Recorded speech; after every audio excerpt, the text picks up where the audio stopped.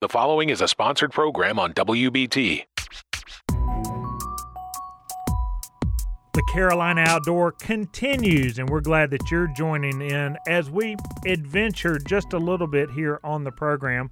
What's been happening at Jesse Brown's, that's what we're going to delve into.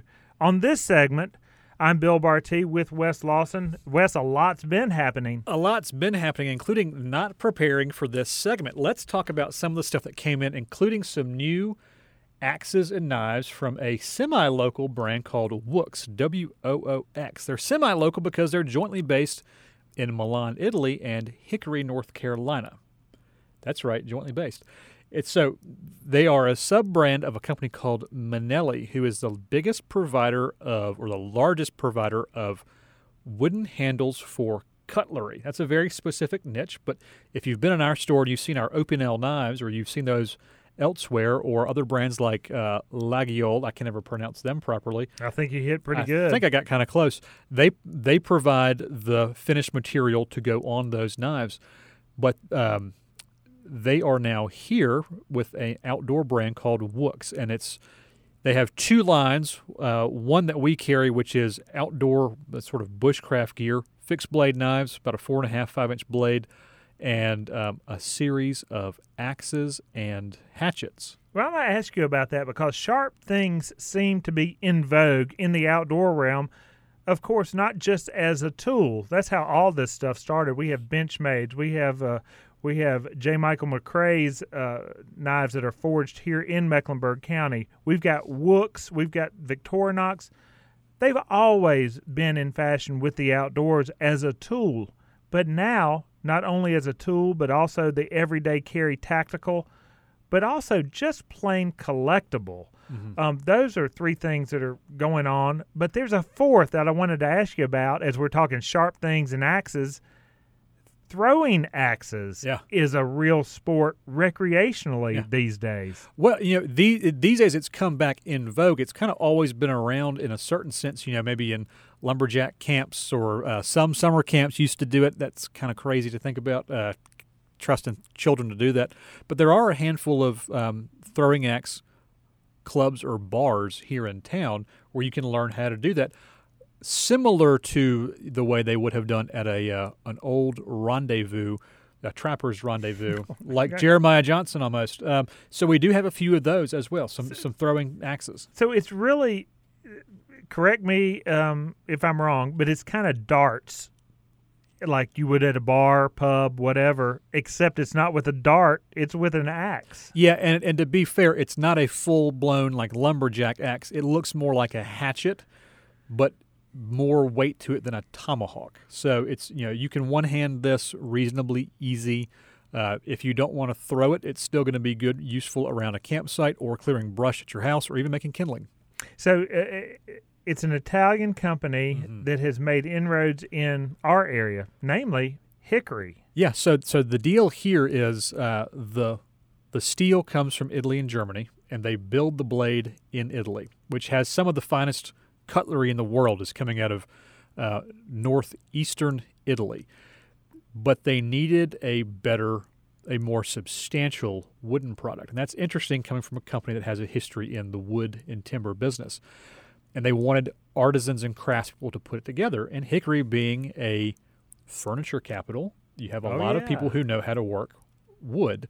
So they have worked with state and local governments, and that's how they ended up. So the products feature American wood. So it's actually Appalachian hickory. And then they finish it and they combine the two products there. And the whole product final assembly is in hickory. They also make a product that we don't sell. It's a target stocks for target shooters. And they really are nice. If that was something I was still involved in, I would throw down on those. It's a premium product, but the balance is great. So some good stuff from Woox, but then stuff that we just got in yesterday and just got out on the sales floor today. But I'm really excited about having new Osprey packs. Yeah, I will talk a little bit about that because Osprey in the backpack world is one of the oldest brands in the outdoor realm. 1974 is when they first started out in Santa Cruz, California.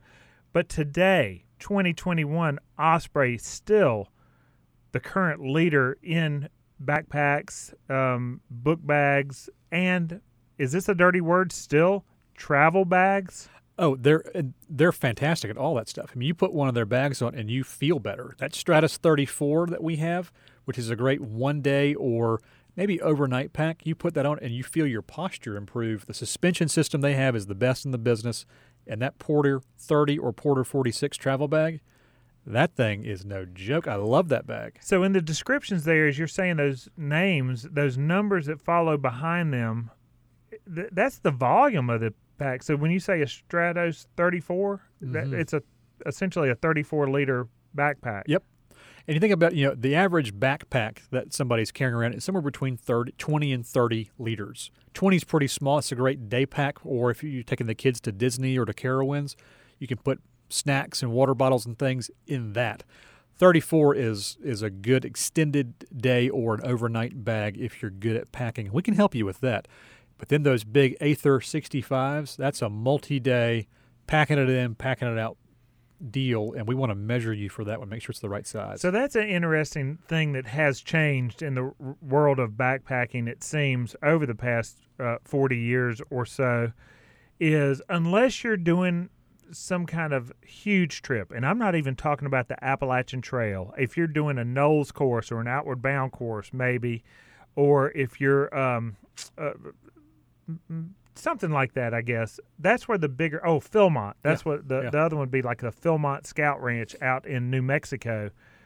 Those are really the ones that are demanding the largest size backpacks. Everything else seems to be getting lighter and seems to be getting smaller. Am I right about that? You're right, and I think a big part of that too is we are able to pack down. That trail food we talked about earlier, compression sacks, that helps a lot. The materials are stronger and lighter. Internal frame packs are the way to go.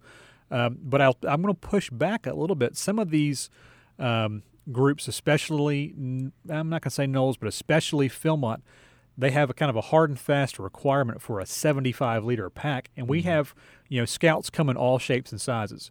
And I'm going to fit your Scout for the bag that fits them, not that fits the description, because if a 75-liter bag is too big for your Scout, they can't carry that. It's not safe, it's not healthy, it's not good.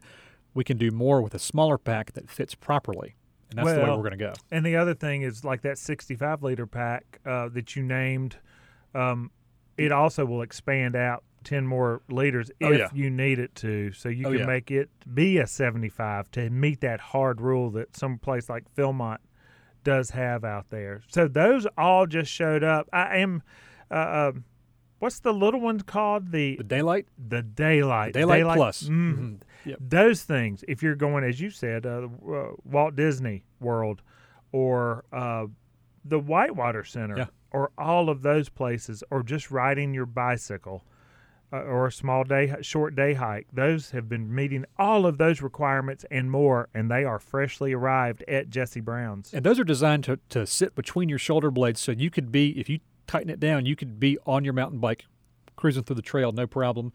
You can take the dog for a walk. It's designed to be active and on the go, so you can use it 1,000 different ways and be completely happy. It's going to outperform.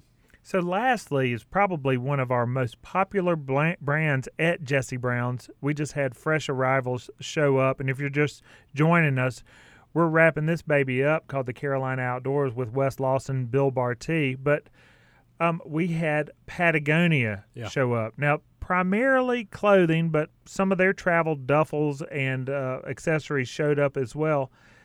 But I learned a little bit about Patagonia, and namely their franchise of shorts called the Baggies. There's an English football club, that's soccer to many out there, that are nicknamed the Baggies. That's not what we had show up. Baggies are also something in the drug trade that are mentioned a lot, but that's not what we had show up, thank goodness. What did we have show up, and what is a baggie in the Patagonia/Jesse Brown's world? Well, I didn't think we were going to talk about drug baggies today, so that was exciting. So the Patagonia baggies are they've been a product of theirs for 35 years, give or take. It's a do-it-all outdoor short. It can be a bathing suit. It can be a hiking short. It can be a running short. Again, a walk the dog short. They are designed. They look kind of like a bathing suit, so they do have that interior mesh for the men. They come in different lengths, 7 and 5 inches. They have a lightweight version, not like the regular is heavy, and they do feature a mild DWR or durable water repellent finish, so they dry fast. But if you have to have one short for a multi-day hike, make it be a baggie. You're going to the beach for a week, take some baggies. And they typically come in some, we'll say, outspoken colors and prints. They do have some normal ones, some muted blacks and grays, but half of the fun is that they can be a little outrageous in their colors and their prints, and that's part of the fun. And the last thing we talked about last segment, we got a whole bunch of dehydrated food, freeze-dried food. I guess that's the same thing, right? Freeze-dried and dehydrated? Yeah, we'll use them interchangeably for us. That's all right. That's just fun. For us, I'm glad you said it exactly like that. But all of that is at Jesse Brown's, as well as one of the most important categories in all the land these days, fly fishing. Yeah. We have women's and men's waders. We have a full passel of fly rods to fill your quiver.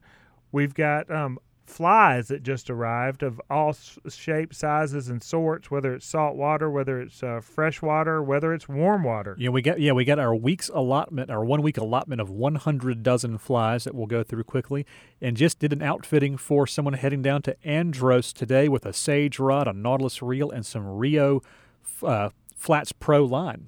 Well, we invite everyone to stop by Jesse Brown's over in the heart of the South Park Shopping District, Sharon Corners, as well as online at jessebrowns.com.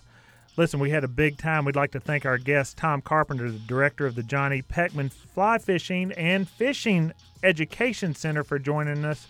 For Wes Lawson and TJ the DJ Boggs, this is Bill Bartise saying get outside and make the Carolina outdoors look better than you found it. Pick up your trash.